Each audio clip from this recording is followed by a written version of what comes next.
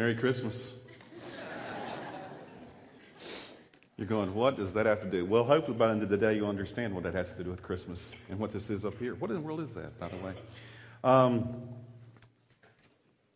Has there ever been a time in your life when you thought or felt that God had forgotten about you? Don't raise your hand. Because if you don't and you're here, you probably are lying. If you've never felt that way. I mean, all of us, I think, from time to time felt that God has abandoned us or forgotten us. If you're in church, sometimes you have this tendency to be real spiritual and say, oh, no, I've always had great faith and always felt that God is there for me. Well, sometimes we do and sometimes we don't. I'll just be honest with you. Sometimes I've yelled at God. Where are you? You ever done that? In the midst of circumstances? Sometimes it happened recently in the midst of some difficulties with our kids, and some things going on. Just, I'm still not resolved. But the issue is sometimes we feel that God has abandoned us, and sometimes we feel that way. Maybe it was that divorce that happened that you didn't expect to happen, or the layoff.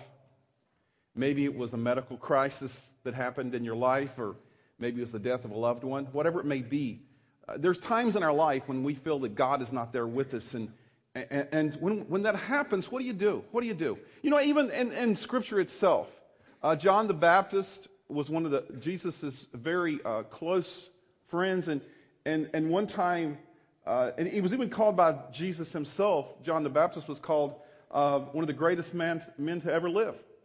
But you know that there was one time in John the Baptist's life when he questioned that God was even with him, that Jesus was even there. The reality is that sometimes we feel that way. And so today we want to talk about what do you do when you feel that way? What do you do in life? And some of us, we call this series, this little mini-series, this 3-week, we started last week, this week, and the next week. It's called Come to the Party, because Christmas should be about the celebration of what God has done in our lives. About Him coming into our world and encountering us in such a way that we can truly know Him. But what do you do? And so last week and this week, I told you I was going back into the Old Testament and talking about some passages that kind of help us to see some of the things that was pointed to in the New Testament. And next week, we're going to talk about the Christmas story. And then on Christmas Eve, we'll talk about it even more. But today, I want to talk about a passage in the Old Testament. And I shared with you last week, as we were talking about the passage that we talked about last week. And if you didn't hear that, you can go online and go to our podcast and listen to that as well. And we talked about how sometimes there's in Scripture some things that you like to see, some passages that you would like to actually live and actually be in the midst of that, and that was the whole prophets of Baal thing last week we talked about. This week, this is the same deal. This is another one. And if you have your Bibles this morning, turn with me over to the book of Ezekiel. It's over toward the end of the Old Testament, Ezekiel chapter 37. And it's kind of one of the coolest and weirdest stories in all of Scripture. But it's also something that's very dramatic, and probably I called it today one of the greatest parties of all time. And you'll understand hopefully by the end, because it was one of the things, what happens at a good party? I don't know, I'm not really a party guy, but what happens at a good party? You have a good time, something, exciting. This is, you're talking about a party.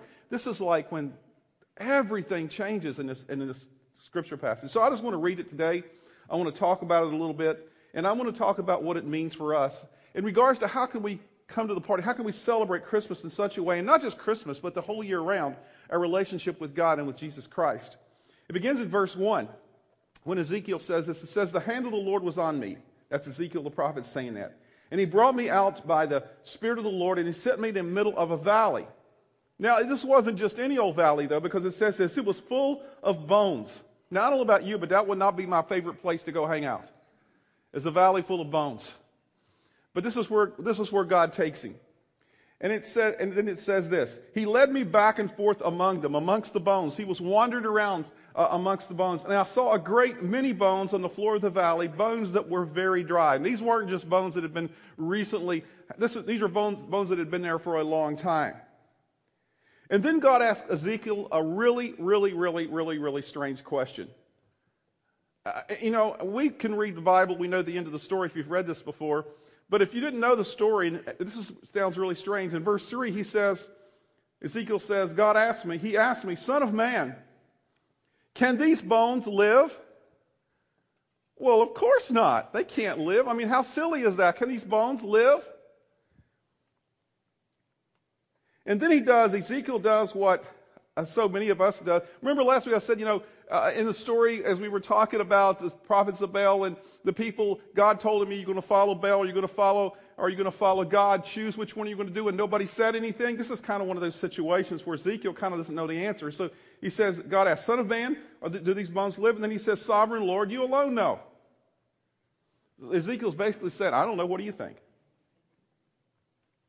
I mean, how do you answer God in that situation? Did these bones live? He's going, where is this going?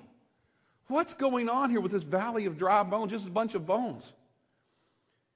And then he says, then God asked him to do something really strange. You think that was a strange question? The very next thing he asked is incredibly strange. He says in verse 4, then he said to me, prophesy, and that word means preach. Preach to these bones and say to them, dry bones, hear the word of the Lord. And you notice what the punctuation is at the end of that sentence. It says, it's an exclamation point. You know what an exclamation point means? Yeah, he says, yes. It means you do it with a little gusto. My wife teaches. She teaches reading and helps young kids, and know how to read and learn how to read. She's a reading specialist. And one of the things at the house sometimes, you'll hear these kids, and there's little kids, and they'll be in there, and all of a sudden they just scream out a word. And you know why? Because my wife has taught them when you get to an exclamation point, it means you do it with gusto. And so they go a little overboard sometimes in our house, and so they'll be reading along, and all of a sudden they go, yes! And they'll go out, something like that, and I'm going like, whoo, where'd that come from? Oh, Miss White's told them how to do with an exclamation point. It means to do it with gusto, to do it with everything you've got. So that's what God is telling him. God is saying, hey, preach to these bones and say to them, dry bones, hear the word of the Lord, and do it with some enthusiasm. Now, I don't know about you, but I've never preached to bones. I've preached to some dead audiences before. But I've never done to quite that kind of situation. But that's what God is saying here to Ezekiel. Then in verse 5, this is what the sovereign Lord says to these bones. I will make breath enter you, and you will come to life. I will attach tendons to you and make flesh come upon you and cover you with skin. I will put breath in you, and you will come to life. Then you will know that I am the Lord. And then it says, Ezekiel says this. So I prophesied as I was commanded. Now, what does that say? It said, yeah, he did what he was told, but he says, as I was commanded. He didn't say, I did this because I thought it was going to happen. You notice that? I mean, how many people think, you're going to preach to some bones that life's going to come to them? I mean, it's kind of a weird thing here. I mean, he hadn't seen the end of the story. He didn't see the cool video we saw a minute ago, that kind of showed what was going on there. No, he didn't know any of these things. He said, this is what God told me to do, so I did it.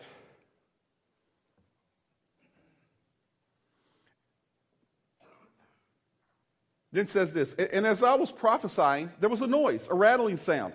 And the bones came together, bone to bone. I mean, it was kind of weird. He's sitting there, he's preaching to these dead bones, and all of a sudden the bones start zipping around all over the place and coming together in pieces, he says. And then he says this, I looked, and tendons and flesh appeared on them, and skin covered them, but there was no breath in them. Then God said to me, prophesy to the breath. Prophesy, son of man, and say to it, this is what the sovereign Lord says. Come, breath, from the four winds, and breathe into these slain, that they may live. So I prophesied as he commanded me. Once again, he says, I'm doing what God tells me to do.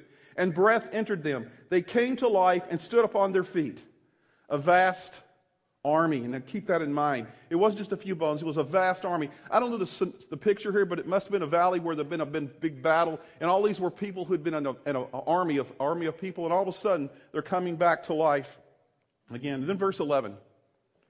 Then he said to me, Son of man, these bones are the people of Israel. And they say, our bones are dried up, and our hope is gone. We are cut off. Our bones are dried up, and our hope is gone. We are cut off. Therefore prophesy and say to them, this is what the sovereign Lord says. My people, I am going to open your graves and bring you up from them, and I will bring you back to the land of Israel. Then you, my people, will know that I am the Lord. When I open up your graves and bring you up from them, I will put my spirit in you, and you will live, and I will settle you in your own land. Then you will know that I, the Lord, have spoken, and I have done it, declares the Lord. I mean, this is a really strange picture here we see in Scripture, this valley of dry bones, these bones coming back to life, flesh coming back upon them, and all of a sudden this vast army of people coming together as God brings them back together. And it comes to the point today that what we want to talk about is, how do you know that God cares? There's some things that you and I care about, right? There's some things you and I care about. How many of you are hockey fans? Anybody here hockey fans? Okay, all 4 of you. Okay. You know, I love sports. I really love sports. But hockey, I don't care. I really don't care about hockey. I mean, it's like, you know, the Olympics are coming up in some place called Sochi or Sochi or I don't know where it's at. Someplace. It's going to be in February. I'm really pumped about it. But there's always some strange sports on the Olympics. You know, there's a thing called curling. You ever seen curling? Woo! It's about rolling a rock on the ground. You know, it's like, woo, that's exciting on ice. You know, woo. You know, I know. Anybody care about curling? I don't care. I really don't. Chris cares. He's the only one here. I don't really believe you care about it either, Chris. I think you're just making it up. There's some things you care about. I mean, you know, right now I'm excited because we're in college basketball season. That's my favorite sport in all the world, college basketball. And I watch college basketball, you know, and I can't mention that I root for a team that's not from around here called Duke. But anyway, you know, I care about that, but I really don't care about hockey. And I really know, somebody told me you need to go to a hockey game because you really like it. And you know, I've been to one hockey game, you know, and I don't plan on going back. You know why? Because I don't care. I really don't care. There's some things you care about and some things you don't care about in life. And why I say that is this: some people today are here today. We're convinced that God doesn't care about you because of what you're going through. You're convinced of that because of what you're going through. And if I were to hear your story and somebody else was to hear your story, it is a legitimate story of heartbreak or sadness. And if I were to sit down with you and you were to share that, I'm sure I would be heartbroken. But that is when you go through that is why when you go through tough times, if you're a Christian, if you're a believer in God, we don't need to look at our story. We need to fix our eyes on our Savior. Because if our story defines us, then we will live a life of depression. We will. If your story defines, because we all have parts of our story that if we focused our attention and our energies upon that, it would lead us to a life of depression. But if we allow our Savior to define us, who we are and what we're going through, then we can always have hope. We can always have hope. So if you're a Christian here today, let me tell you about your story. Because the one thing we have in common is the story of what our Savior has done for us. And I know you're dying to know what's under this thing, right? So let me talk about this. This is kind of a help today. It's probably not what you thought you'd see at Christmas. This is my friend Herman. He spends most of his life in the science department at Metamora High School. Herman has been through a lot because he lost part of an arm here, I saw. But I didn't put the cap on him. I don't know who did that. But Herman is a picture of us. This is who you and I were before Christ. Every one of us. This is who we are before Christ. This is what we were spiritually. We were dead. You had about as much hope of spending eternity with God before Christ came into your life as Herman. Did you know that? That's what the Bible says. Because the Apostle Paul says in Ephesians chapter 2, verse 1, he says, as for you, and he's talking about for the persons who Christians who, before you become to Christ, as for you, you were dead in your transgressions and your sins.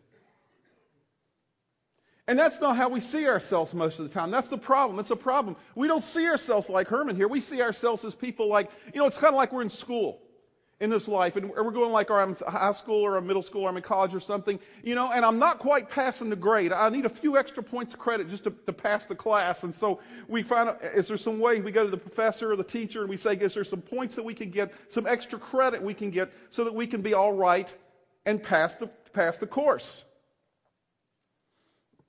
And so a lot of people relate to that to Christianity and say, well, I've always been in church and I'm a good person and I've prayed this prayer, and maybe that's the 1 or 2 extra points all I needed just to pass the grade. But no, the Bible says that all of us, every one of us, are dead in our sins before we come to Christ. That's who we are. And so we're not just, good people, or we're just all people who have sin in our life. And I'm not going to ask you to raise your hand and say, well, have you ever sinned? And I know the answer to that one, okay? Because every one of us in our hearts and in our minds have had things in our life where we've sinned. We've turned away from God. Look back at the story of the dry bones. In the story of the dry bones, let me ask you this. In the story of the bones, who brought the bones back to life? This is not a hard question, by the way, okay? Who brought the bones back to life? Did the bones bring themselves back to life in the story? No, the bones didn't, did they come back to life because they worked really hard and they deserved to come back to life? Was it because of the grace and mercy of God that they came back to life? It was God who did that. This is your story and my story if we're a Christian. Well, some of you will say, well, no, you don't understand. I came to Christ because I raised my hand in a service. When the preacher asked, would you like to follow Christ? So, that was me doing that part. It's kind of like this. Let's look at Herman. Herman, raise your hand. Is Herman ever going to raise his hand? No, he might physically, but spiritually, can he change who he is? I would say to you that it's even Christ who gives you the mercy and the grace and the ability to even raise your hand in that service or to pray that prayer. God is the one who causes you to do that. Now you have to respond to that, yes. But God's Spirit works in your life to bring you to the need to prompt you to do what needs to be done. See, we can't do it on our own. It's only through the supernatural power of God. Because you and I were dead and God brought us to life. That's what Scripture says to us. And too often in church, one of the problems that we have, when we've talked to people who don't know Christ and we look at them and we say things to them like, hey, quit doing that. Quit drinking, quit cussing, quit smoking, whatever happens to be your issue of the day. Quit doing that. And why? And we're going like, why don't they quit doing it? Because they're dead. Because they don't have Christ living in them. They don't have the ability to change things until Christ begins to live in their lives. It doesn't work. See, if you're a follower of Jesus Christ, this is why this is so important. He brought you from death to life. And that is good news. That is good news. That's why you can celebrate and party at Christmas. But if you don't understand that, you have a problem, and you can't have a Christmas the way God wants you to. He cares about you. He cares about every part of you and me. Jesus cares. That's the message that we hear at Christmas. In 1 Peter 5:7, it says this. It says, cast all your anxiety on Him because what? He cares for you. Cast everything on Him because He cares for you. Cast all the stuff that happened 4 weeks ago on Him because He cares for you. Cast whatever happened this week in your life upon Him because He cares for you. It's not about the circumstances. Yes, we live in a world that's broken. But because Christ cares for you, we have hope. See, if we focus on our story, your story makes you feel like you're abandoned when you're going through a tough time. But the Savior says, I'm with you and I'll never abandon you. Your story says that you're in the middle of an impossible circumstance, but your Savior says that nothing is impossible with Him. Your story says that something in you has died.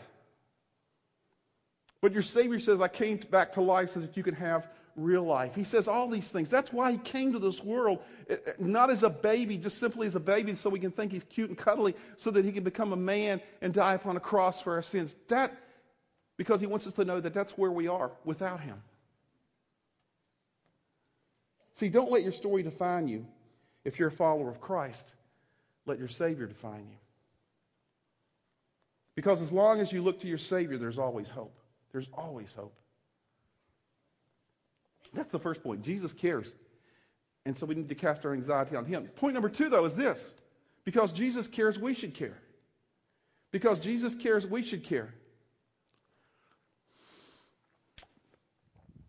How many of you have ever noticed that have kids? I don't care what age they are. I don't care what age they are. My kids are 30 and 26, something like that, I think. That's close enough, okay?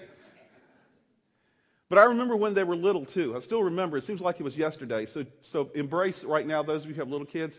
Hey, it's gone in a moment. It really is. It's so fast. But did you notice when your kids were little, how often you had to be careful about what you said and what you did? Because what would they do? They would repeat you. They would copy you. I mean, I cannot say how many times I said something and I wished I'd have stuffed it back in my mouth in front of my kids. Because guess what? A week later, a day later, whatever, it would come out of their mouth. So what can I say? Well, Daddy did it. And he's a preacher.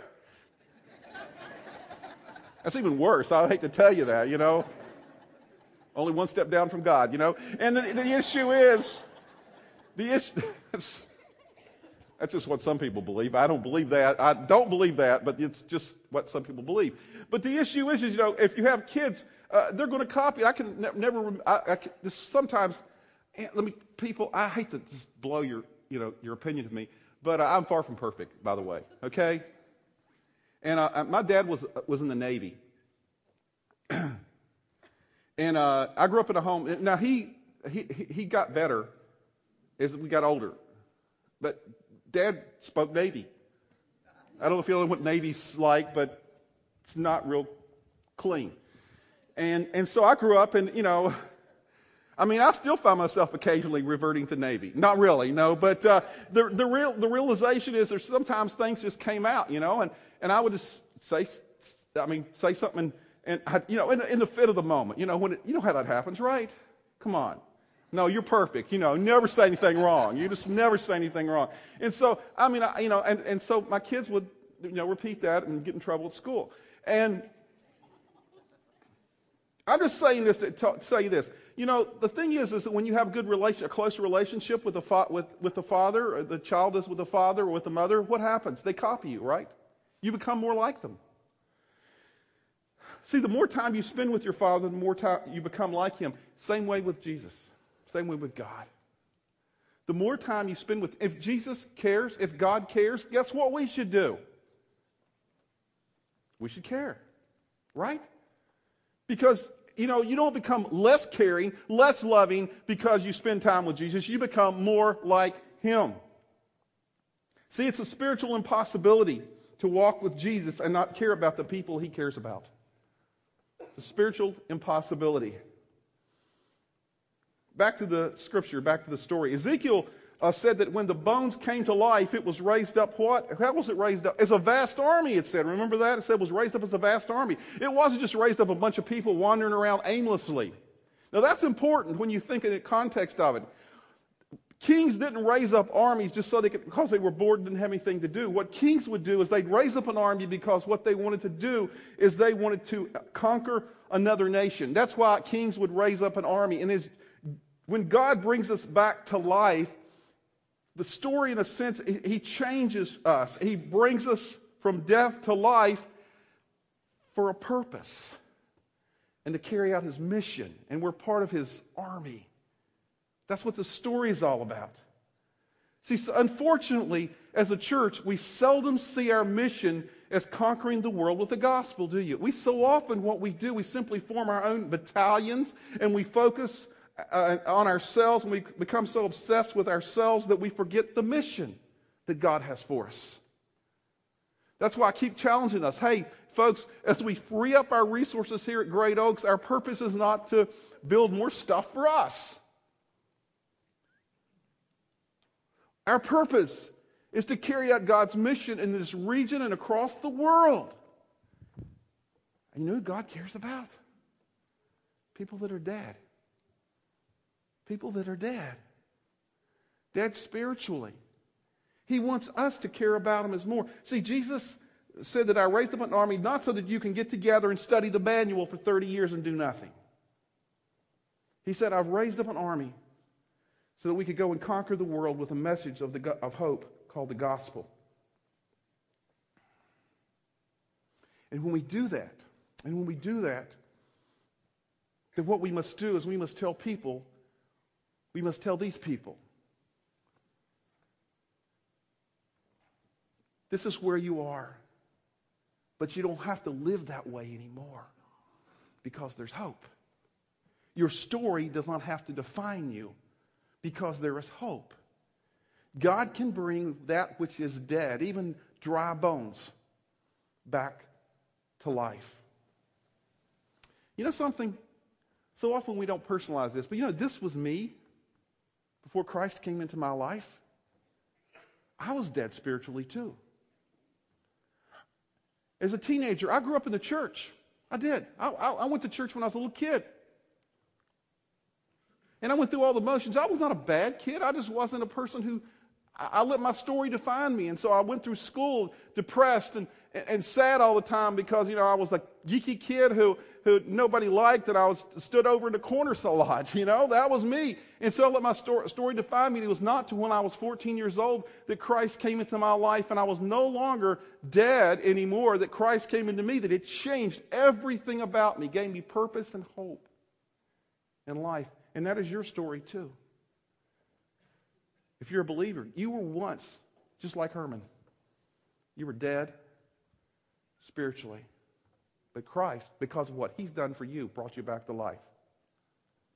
Now, I know there's maybe people here. There's always people every week that come to Great Oaks who are seeking things. And you may not have come to Christ yet. And I just want to tell you lovingly, carefully, this is not judgmentally, this is where you are. And because of that, as you struggle with life, you will not have hope until you come to Christ and allow Him to change you and bring you to life.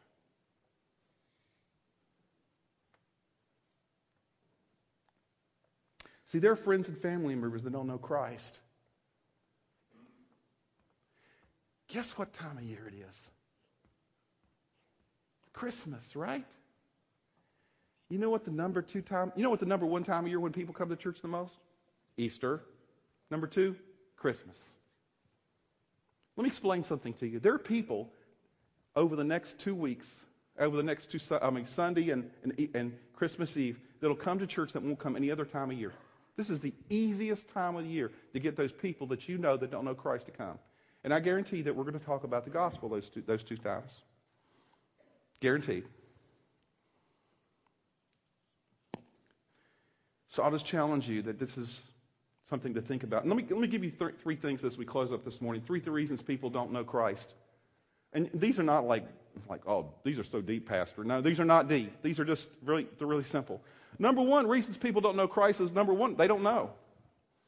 They don't know. I'm going isn't that a repetition? Yeah, it is. I know. It's kind of like this. How many of you like Chinese food? Anybody here like Chinese food? Oh, wow. Bunches of you, okay? My favorite food, Chinese food, okay?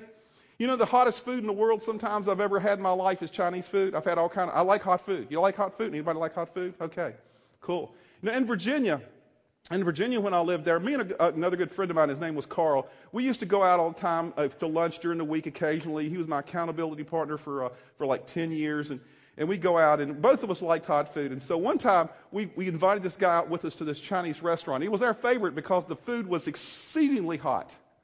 I mean, it was so hot, it would bring tears to your eyes. And you couldn't even taste anything for 3 days after eating there. And it was that hot. And so we took this new guy came to town, came to church, and we just wanted to take him out. And he was kind of young and cocky, and he was telling us how, he could eat anything that was hot, and how cool, he was kind of one of those guys. And so we decided to take him to the Chinese restaurant with us one day. And I don't know about you guys, but there's certain things in Chinese restaurants. There's that red stuff, that Vietnamese hot sauce is that's pretty nuclear. And one of the most innocuous things that's in a Chinese restaurant that really kind of surprises people is the hot mustard. Y'all know what I'm talking about, right? The hot mustard. Don't use too much of it because it will kill you. I think it was made in hell. But really. But the reality was, this guy had never eaten. I couldn't believe. We walked into the Chinese. He says, "I've never eaten this food before. What's it like?" We're going like, "Oh boy." And so he goes to this Chinese restaurant. We go to this Chinese restaurant where the food is incredibly hot, and it's already hot spicy before you put anything on it. And so he goes in there, and he gets this stuff, and he gets this egg roll, and he says, "What's this stuff here?" And it's Chinese. It's mustard. It's hot mustard. And he says, "What do you do?" I say, "You dip it in. You dip your egg roll into it." And so this goes, "Oh, okay." And he gets the thing, and he squirts a bunch in the dish, and he dunks his egg roll into this thing. And he's starting to put it into his mouth, and my friend is going, "But yeah," and I said, I wanted to see what his response would be. You know, I have the gift of mercy too. But, and he sticks it in there, you know, and he just goes and he sticks it in his mouth. And, oh my gosh, the guy, you know, he lost all religion that day. And he started talking like he was in the Navy. And I could not believe it. He was just screaming and yelling. You know why he did that? Because he didn't know. He didn't know. He didn't know that hot mustard was that hot. He didn't know anything about that. See, there's people that we see every day that don't know that they're dead, right? No one goes around and says, "Well, I'm dead." And we have to share with them what we know, not judgmentally, but compassionately, because the first reason people don't know is because they don't know. They don't know they're dead.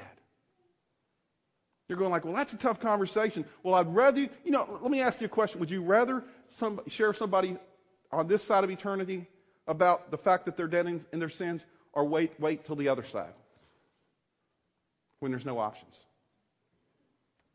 Number one, people don't know Christ because they don't know. Number two, they don't believe. They don't believe. I cannot tell you how many people don't believe that God could ever forgive them for all the stuff that they have done in their life. I cannot tell you how many people over the years I've invited to church or I've shared Christ with, and they said, "Well, God couldn't possibly forgive me because of all the garbage and all the junk in my life," because we don't believe that there's anybody that can forgive us that much. But I will bet that there is not one person here, I can almost guarantee this because you'd be in prison. I'll bet there was not one person here who had an affair and then had the spouse of the person you had an affair with murdered. Anybody here do that? Don't raise your hand. Don't want to know. But there was a guy in Scripture, you know what his name was? David, who did exactly that. And then God came into his world and rocked his world and changed who he was. And later on, you know what David was called? A man after God's own heart. We're going like, wow, God can forgive that? Yeah, that's the kind of God we have. Yeah, he paid some price for what he did. But God forgave him. See, that's the thing. So many people don't, you might invite somebody and they'll go like, "Well, you know, I can't go to church because I'm just not good enough." You know why they think that? Because we put on these airs like we're so good. You can raise your hand on this. How many of you here are messed up? Thank you. The rest of you are liars.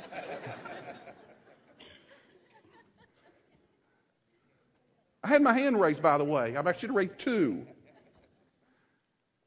The reality is, so often in church, we act like everything is together. We go around and, "How's your day?" "Oh, I'm just fine. Praise God." Oh. Let's get real. The church is the one place we should be real. I mean, I don't want to hear all your baggage, but you know, the thing is, you know, don't act like everything is perfect just because you come to church. You look so good, you dress up, or at least you know, we dress kind of down here, but you know, it's kind of like the deal. The thing is that so often people don't believe. They think you have to be a certain way. You have to be perfect before God can accept you. That is far from the truth, because he accepts us when we were what? When I was dead in my sins, dead in my transgressions, and far from God. That's when he accepted me, when I came to him. Finally, the third reason that people don't know Christ is because we won't go. We won't go. Any of you have sleeping problems? I do. I have problems sleeping. I have tried everything. Mattresses, pillows, down comforters, you know, everything. Kind of found a combination that kind of works now, you know. We have a select comfort bed with a Tempur-Pedic topper. And then we have these, like I went through 37 different pillows to try to find everything, keep switching them off. Sometimes I find it, and I like it really cold in the room when I sleep. We keep it like 65 in the house normally, and in our bedroom it's like you can breathe smoke. Mist, I mean, that's how I like it. But the thing is, I do that, then I cover up and put stuff all over me, so it's right up to right here, it's up like this, you know how that is. It's perfect, And when you get in a bed like that, it takes forever to get warm. But once you get warm, man, it's great. It's just great, right? That's the way it is. Oh, breathing the smoke out and, cut the cover up here, It's great. And I'll never forget, a few months ago, we were in the house, and I'd finally gotten comfortable, getting ready, thinking about going to sleep. I'm all nice and warm now, and everything's just perfect. And all of a sudden, Vicki looks at me and she said, "Did you hear that?" You know what my first response was? No, I didn't hear anything. And then a couple minutes later, something happened again, and it was popping and cracking. And so at that point, what do? I just throw the covers off. I get out of my comfortable bed, which has taken me forever to get comfortable in, and I go down and find out it's really nothing. It's just, popping and creaking in the house. But, I did it because I had to do it. I had to go find out, make sure everything was safe in the house.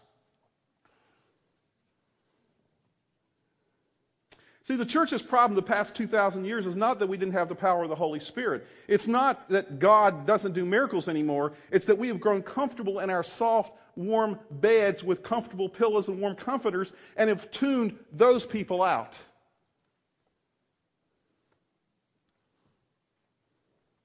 And let me tell you about those people. They are desperate and crying out for hope.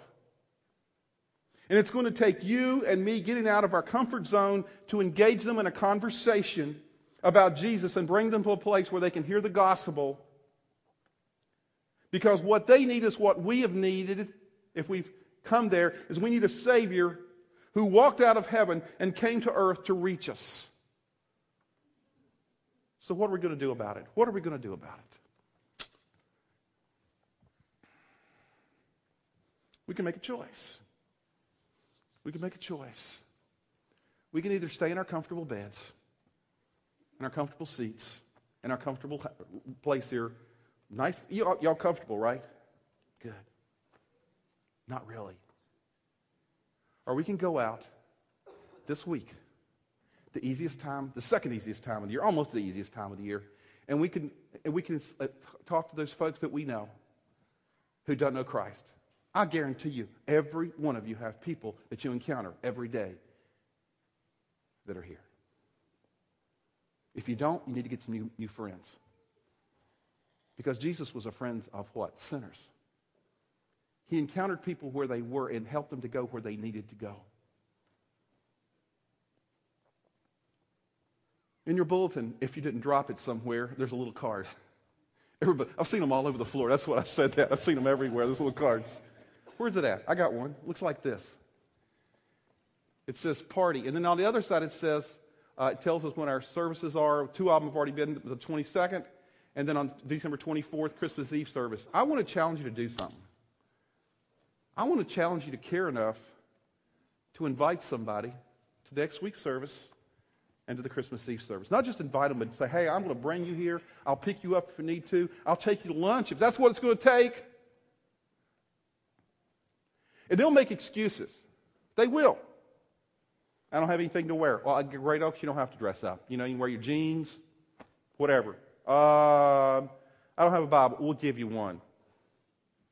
And they'll keep making excuses, but don't give up. Don't give up. Because Jesus cares for them, and we should care too. So what are you going to do? What are you going to do? Let's pray. Thank you for listening to Great Oaks Community Church's weekly podcast. For more series and podcast information, go to greatoakscc.org.